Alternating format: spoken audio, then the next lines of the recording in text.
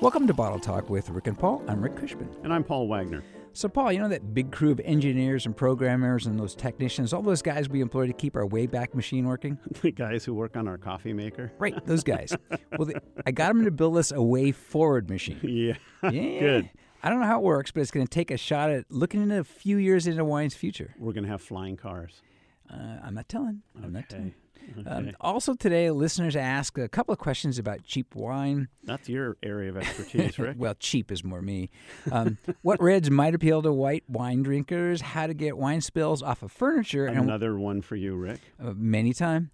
And we have another wine and backpacking question from Paul's other life. Plus, our horrible wine writing is particularly determined and uniquely unique. And as usual, we will be making fun of wine snobs. By the way, a couple of reminders, as usual. Those are that we are still on Capital Public Radio's podcast lineup, Sacramento's NPR station, Paul. A recommended podcast I know. lineup. They love us. They really do. Yep. We're also on Napa Broadcasting, a network that comes out of Napa Valley College, and they should know better. So we managed to demean the reputations of both National Public Radio and the community college system in the state of California. We're pretty impressive. And don't forget to look for us on Facebook, Instagram, and Twitter. Our handle is @RickandPaulWine. You can go there and ask us a question anytime. So last month, Paul, we started the new year by saying not a lot was changing in wine, despite all the usual hype stories, right? All that stuff about this is what's going to happen. It's not being delivered to us by drones yet. Yes. No, well, that could happen. It could happen. So we got a call or a question actually from Elizabeth in Davis, and she said, I get all those predictions at the start of a year about instant change are pretty silly. But with the climate and technology and lots of other things, the world is changing. So what's wine going to be like a few years from now? Now, my first answer would be, how do we know? Yeah, I mean, you're asking the wrong people. We don't know what wine's like today. Well, yeah, there's that too.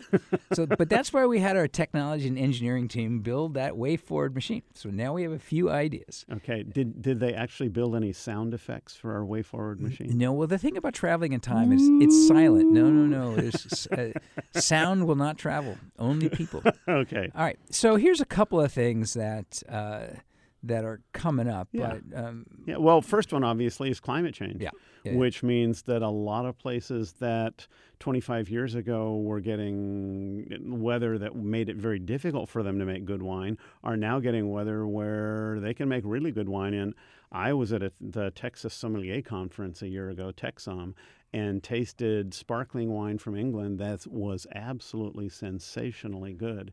And I think you're going to see more countries in Northern Europe being able to make wine, countries that couldn't before. Right. And the countries that do make wine in the north, like Germany, are making, it seems like year after year they've got wonderful ripe grapes, not struggling the way they would have 30 years ago. Yeah, and England is a great example because they are famous for, in essence, the history of European wine and that they couldn't make wine, so they became one of the great markets for wine. Right. And now not only even just bubbly, but they're making still wines, and bubbly Yeah. takes slightly less ripe grapes, I suppose is the way to say that. Yeah. There's some, to also talk about, how, given climate change, what might change with how winemakers make grapes, whether that vintage is going to matter as much, whether regions might matter as much, whether they're going to blend differently. Yeah, I think certainly, and we've already seen this change, wines are more consistent. Vintage used to be a very big deal. You wanted to buy the 74, you didn't want to buy the 75s. Right. These days, frankly, wine is made really quite consistently from vintage to vintage. Right. And, whereas it used to be a 30% quality versus a 90% quality, now it's 70, 80, 90, 85, 90, 98. Yeah. They're all pretty... It's hard to find bad wine these days. Well, and the difference can be volume. For particularly site-specific kinds of wines, if they have a bad vintage, they will have less of it. But because winemakers are able to, especially with more generalized wines, are able to get grapes from other places Yep. and to deal with it. Yep. But with climate change, one of the possibilities is that as things change, winemaking might require more science in the winery. Well, one of the things that people have experimented with for years, and we're still seeing results, is different kinds of yeasts. Yeah. And one of the criticisms of some California wines is they pick the grapes when they are absolutely beautiful, ripe. But when they do that, then by the time they ferment these with the current yeasts, the alcohol comes out at 14.5, 15, even above 15% alcohol. They're now developing yeasts that would give you the same flavors in the wine, but would end up with a slightly lower alcohol content. I know that's not of interest to you, Rick, but there are people it's of interest. I try to stay away from those low alcohol wines. But there are people who would prefer wines to be less alcoholic than they are. I've heard those rumors. Yep. So there's all sorts of things that might be changing from technology, really. You think about life. You think about the geometric progression of how things have changed. Well, just in general, Paul. I'm not being philosophical on you. Oh man, but Rick being philosophical. But look, the iPhone was invented in 2007. I mean, now it's in a watch. Now it's in a watch that can tell you whether you might fall. And they've got all kinds of technology. Is just an astounding thing, and so. It's hard to imagine that winemaking will not be affected by it. And the questions are, how might it affect Well, they wines? might actually include an app for the iPhone that would tell you if you drank, how much wine you would drink before you fell. That's true. Yeah, well, actually, they do have breathalyzer-type apps in there. Yeah, they do. Yeah. Yep. But there's there's other things that might happen with technology. Some of it might just be harvesting, machine harvesting. And now, there's a lot of folks that argue that the machine harvesting actually can be more gentle than people. Right. They're, of course... Right, and more selective. Right. More selective, yeah, because it only picks the very ripe berries. Right. So, well, and you're just saying, the kind of GIS management of vineyards, where it used to be that you would farm the vineyard, and then it started being individual blocks of the vineyard, and now we're seeing individual rows being farmed slightly differently because they all have slightly different weather conditions, and that's all because of technology inputs. Yeah. Well, and the need for that might change too. One of the things that we have talked about a little bit, and if anybody follows the wine business, is that getting help is harder. Getting labor in the fields Rick, is harder. I've been trying to get you help for some time, and it has become almost impossible. Nobody will accept it. They won't take me as a patient. I don't. But one of the places where the farm labor is going is the cannabis industry, which pays better. So in places like California, where it's legal, that is it's competition. Grass Talk with Rick and Paul. Yes, we're not going to do that one, but so that is other reasons for that. And then there's one of the impetuses, I suppose, one of the forces that it might be affecting the wine business is really is working clean. And this is one of the things that a lot of the wine business is already or the wine making business is already at, about sustainability and that. But, UC Davis Teaching and Research Winery, they have solar-powered zero-carbon emission winery. That's how they call it. In fact, there are those. There are a number of those around the world. Yeah. And it's quickly, I think, going to become a standard, which is great. And I also think, we've talked about different kinds of packaging, but the wine bottle with the glass bottle with the cork is, if you were to design the perfect package for wine, that wouldn't be it. And you mean a piece of bark from a tree wouldn't be the thing you'd shove in your stuck in a piece of melted rock. Yeah, right. And it's too heavy. It's too fragile. There are lots of ways that could be made better, and I'm convinced that over time that'll happen. If for no other reason than it'll cut down on shipping costs to use a lightweight container. Well, and that gets back to your drones. If my drone is coming to my house because I finished my last bottle of wine and I want it here quick. You want it here fast, and you don't want it to be weighed down by a heavy glass bottle. Yeah, and one of the, there's all sorts of things. I mean, the stuff that we see now, like cans and Tetra Paks, which is those sort of milk carton-like materials, and light aluminum. But one of the possibilities that I have been reading people talking about is it's actually a form of sugar that gets spun into a container-like sorts of things, so that it's actually you drink your wine, and then for dessert you eat your bottle. bottle. Yeah. Okay, good. Great with a port, I'm thinking. And there's other parts too. There is the wine experience. Right. At my old job with the wine company, that we were making 360 videos. Right. That were pretty cool. So you were really right out there in the vineyard and the winery, and the idea of sort of falling in love with the magic of wine country. They could even let you pick the grapes for the bottle. Well, you can go out there in the vineyard and pick the grapes. Yes, and then a snob comes along and says, "No, my crazy friend, you do not pick that one. What is wrong with you?" Speaking Excellent. of snobs, here's what I'm hoping though. This is Okay. me. This is instead of the flying cars, I'm rooting for robot sommeliers. Excellent. I think Siri and Alexa might be Which- nicer. They which- are nicer. Which wine would you like, Rick? No, and Would the robot have a good Italian accent for Vino Nobile well, di I think it would Montepulciano? depend on the wine. Yes, and then they'll make suggestions for me to buy glasses. Yeah. And Yeah, so you can read the wine list, Right, right. glasses. Yeah, okay, good. all right. Well, there's probably one thing that's not going to change, Paul. What's that, us? Well, besides us, Okay, well, what do you think? snobs. Yep, they're Yeah. they're not going away, unfortunately. Yep. Well, that means the world will need us even more, Paul. The fight continues. We will fight to our last breath, and we're going to start right now by Okay. taking a couple Taking a question. Taking a question. Excellent. That's right. And this is from our robot sommelier Alexa. No. No. By the way, thank you for listening to Ball Talk with Rick and Paul. And as we take questions, a reminder to go to us anywhere on any of our social media and at Rick and Paul Wine, or at our website at rickandpaulwine.com. Ask us a question. We'll say nice things about you and make fun of the robots. All right, so this one actually is this is from Paul's other life. Paul is an outdoorsman of sorts. Of sorts? I'm out of sorts anyway. And the outdoors are not really happy about it, but there he is. There he is. So this is from Joe in Woodland. Joe says, I recently found your podcast after following Paul's backpacking blog for the last 10 years. Oh, cool. I've also seen Paul's post on backpackinglight.com, a backpacking website that focuses on reducing pack weight for comfort. Yeah. Not sure if Rick backpacks, but do either of you bring wine when backpacking? I bring wine anywhere, so of course, Joe. But Rick doesn't go backpacking. And he says, if so, what wine goes best with dehydrated food?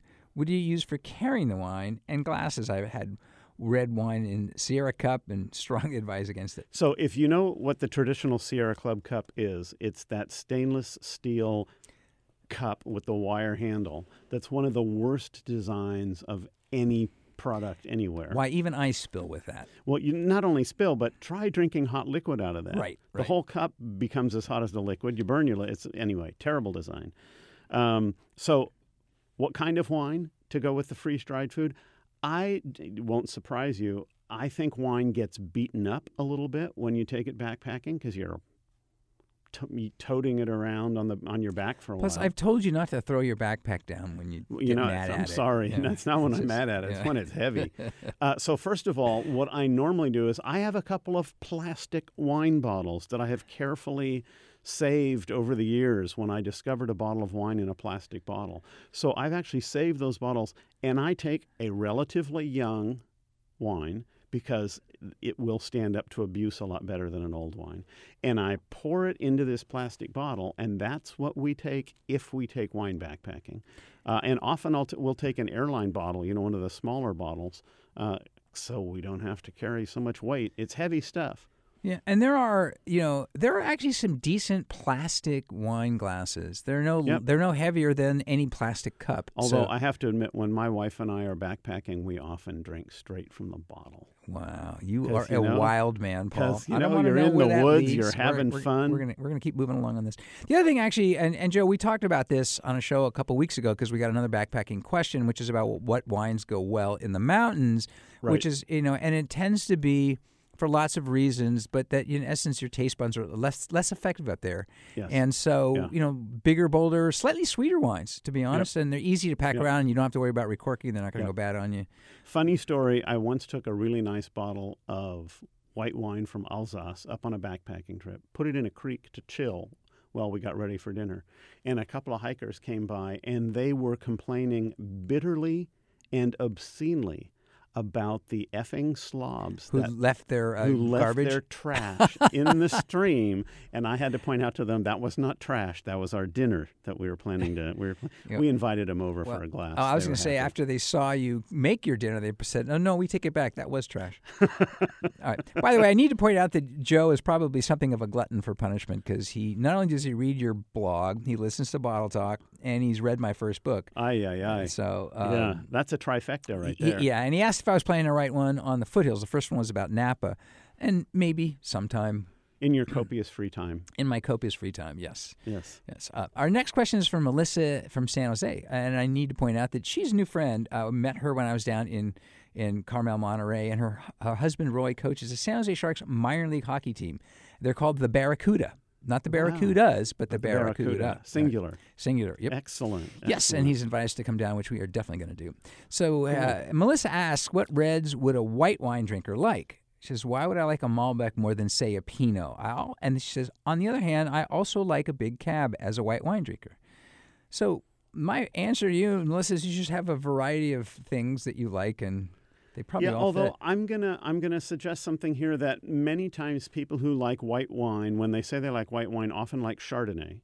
And of all the white wines in the world, Chardonnay may be the closest thing to a red wine there is in the world of white wine. Just in terms of the body of it? The body of it, the often lower acidity. Yeah. So that the distance between Chardonnay and a lighter bodied Pinot Noir is not near as big as you might think it is. And that's where I'd start. But if she likes big cabs, my only suggestion is she probably doesn't like tannin. That's when most people don't like red wine. It's the tannin, and I would just go for wines that and almost any varietal can be made in a style that has less. And tannin. she said she likes Malbec, and Malbecs can often not be tannic. Not very tannic, and most New World Pinots aren't very tannic. Yeah, and interesting because one of the suggestions I always make to folks for one who are white wine drinkers looking for red is a Pinot because it tends to be a little lighter.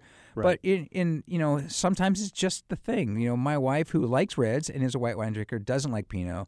And it's just the flavors. They just don't work for her. So you just open it up and say, "Oh, honey, I forgot. I'll have to drink it all myself." It's rough. You go ahead, sip over there. I'll look after this. I poured you a little glass, but I'll have to finish the bottle. But but in general, it is for white wine drinkers going to red. Something without the tannin is probably a really good place to start. And she hit them with Malbec, California Pinot, and maybe even a softer cab. Yep.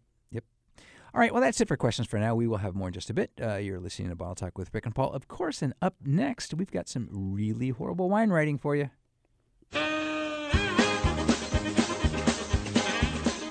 I say it every time. I don't know why that music should make me so happy.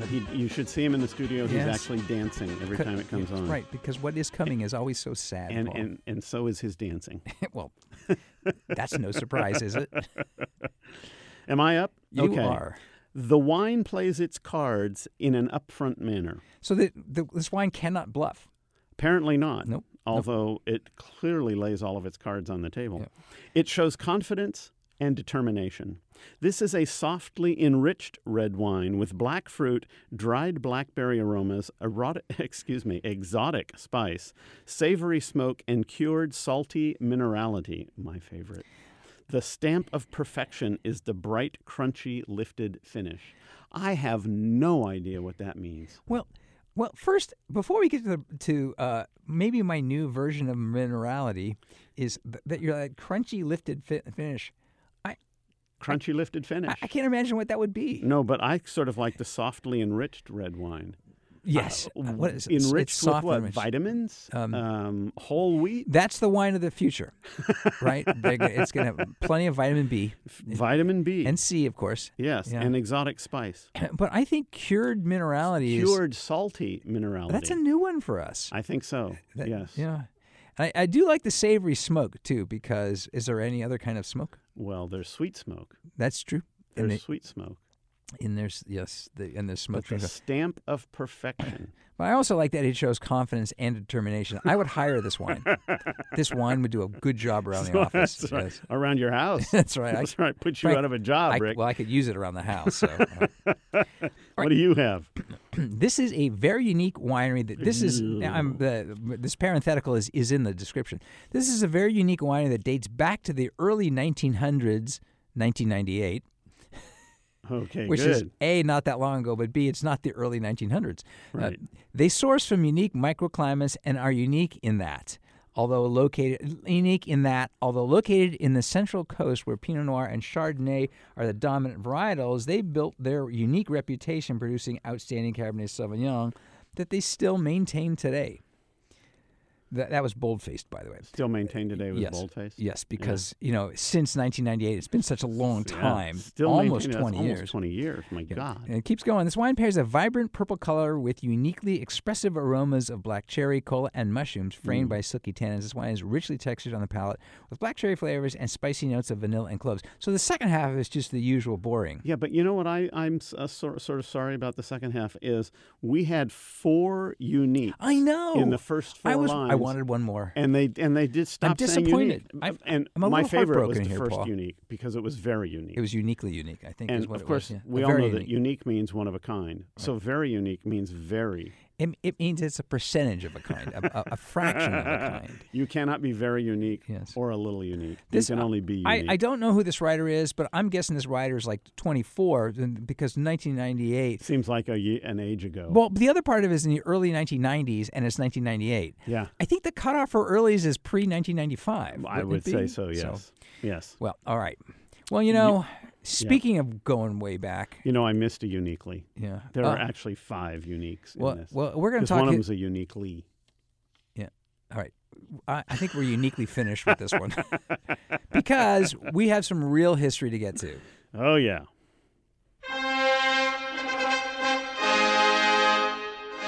All right, those guys. See, you know what? We need them for the Way Forward machine. We need a new song. Yeah, we need them we need the brass guys because to they're do the great. way. So, Okay. but if we're gonna, I just But it thought would have to be very modern. For it the would way forward. It would have to be with invisible instruments and virtual instruments. flying instruments, Virtual trumpets. Yes. Okay. All right. So, what's your way back history machine? Well, brought I'm us? always amused by people who write about wine today, and they talk about how important it is to go back to those days when wine was pure and unadulterated. And that always amuses me because no matter when you go back in the history of wine, people were always adding things to wine. Vintage port, all port, was created by the Portuguese adding brandy to wine to give it a little more staying power when they shipped it to the English. It was an additive. It created one of the great wines of the world. The Romans added all sorts of stuff, seawater, honey. They used to grate goat cheese over the top of a glass of wine. Have you ever tried that, Rick? I've tried grating a goat once. It didn't. Goat didn't like it one little bit. I'm just saying. I'm quite Nope, sure the goat was unhappy with he that. was not. But playing around with wine, and to be fair, there are some quite famous winemakers in the history of California, for example, who've talked about the fact that they wished their customers had more fun with their wines. Yeah. And I've seen a famous winemaker take a half bottle of red, pour it into a decanter that was half full of white wine, and say, let's see what happens when we do this. People should have a little more fun with their wine, and they should be a little less worried about all this other stuff. Well, and we talk about the quote-unquote purity of natural wine, and the ancients were putting all that stuff in because their wine spoiled right away. Absolutely. So among the things, besides all that stuff, it was all kinds of ways to make it sweet, like eggshells, Yes. and I think you mentioned honey. Yep. I love that they put in lead. Yeah. Which well, is, you could get your ancient wine leaded or unleaded. yes. Well, I'm thinking the lead wine probably did cut down on your lifespan just a little It did, but it was sweet while you had it. Well, it there you actually go. gave that wine body and weight. bit. It certainly gave it weight. All right. Well, another peek into wine's past. This one is about not quite so ancients, but long ago, really before refrigeration, which actually isn't all that long ago. When grapes ferment, they eat the yeast and they create alcohol, and one of the byproducts is heat, and the other is CO2. Yes. And so they often had open tanks outside so that the heat would float off. Uh-huh. What And was- the CO2 would float and the off, CO2 too, would because- float off. Right, Yeah. which was not a good thing to have in a winery because it would Right. pretty much kill who's in the winery. So you've got this cloud of invisible CO2 floating up, and here comes a bird and plonk right into the tank. Yeah. And so those unadulterated natural wines had lovely notes Yeah. of crow. Crow, I'm getting crow or wren. I'm getting a little robin here, Paul. It's just, all right, that's a low. Excellent. That is a peek at wine's past. We've had a peek at the wine's future. Let's go back to peeking at wine today by taking a couple more questions. Okay. Boy, that was really a segue. That really was. That was they terrible. paid you extra for I'm that. sorry. My apologies for that one. All right, so this is a simple one. This is from Teresa in Thousand Oaks. Cool. Is cheap wine bad for you? Is cheap wine bad for you? It is not bad for your wallet. No. In fact, it's not. There's nothing in cheap wine that isn't an expensive wine. Right. It's just wine. It's just wine. Yeah. It's made really with simple. less expensive grapes. It's probably blended over a broader region. It may be even blended from vintage to vintage, but it's one of the reasons those wines often taste very, very consistent from year to year. It's just made in big quantity, and I do a tasting every year at the college with my students, and I don't tell them what's in the glasses. And every year, the least expensive wine is always ending up at the top of the heap. No surprise. Though if you did a longitudinal study of their health, you'd find that all of those people who drank the cheap wine had died young. But they had more fun. They had more fun. No, that was the people with the lead. I'm sorry, I got that one backwards. Cheap wine is, Teresa, no different. There's no. Yeah. All right, and this one is from Nick in Sacramento. And he says, "Are there any special ways to get a wine spill out of a couch?" So, Paul, I need to tell you a story. Rick, did you spill wine in the couch? Well, no, this one wasn't actually me. Not this time. Okay, so this is an unusual story. story. This was a while ago, and, Okay. and I was dating my now spectacular wife, Deborah, and we were visiting her sister and her brother-in-law, so my future to become sister-in-law and brother-in-law. And we were in their living room with a glass of red. You were all on the couch? Deborah and I were, and Deborah spilled a glass of red wine on the couch, on the white couch. You're telling this about your wife on the air? Yes, well, because here's the great part. My now brother-in-law, Kelly, jumped right up, rushed out of the room, came right back in the room with a bottle of red wine and poured into Deborah's glass, because the first thing he needed to do was refill the glass. Refill the glass. And I'm thinking to myself, I'm marrying into the right family. This is a good family. These are my people. So the answer, Nick, is it's really the same as any other material. Is that you try to get something on it as soon as possible, like even just water. Yes. And like mineral water, sparkling water Yes. tends to help. White wine can also effectively dissolve and red wine, but there is one difference, Rick, which is most of us wear clothes that have not been treated with something like Scotchgard. And most sofas have. So it's actually easier to get wine off a sofa than it is out of your sports jacket. I put clear tape on my sports coat just to make sure It's a good idea. Because Actually, I'm going to spill. Just it's wear going to a happen. bib. Yes. Just wear a bib. I do. I just walk down the street with my bib on. All right. But it's so all the same. But something. Get water quick, and even if it's just water, that'll help. Yeah, and then don't rub, but just press and absorb. Yes, and if you have a cat, sop it with the cat. That will work well. Cats love that. Yes. Okay. Well, that should do it for another. It is definitely going to do it. Yes. We have lost all our cat listeners.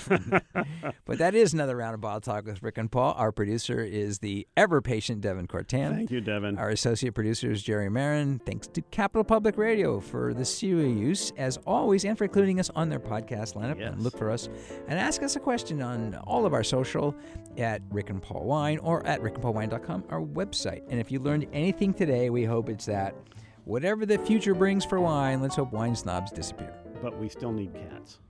We do need cats. Maybe they'll switch to all being snobby about stamps. That's what we hope. Okay. Yes, although good for wine, bad for stamp collectors. But in any case, I am Rick Cushman. And I am Paul Wagner. And remember, the best wines are the wines you drink with friends. Or with us. Especially us.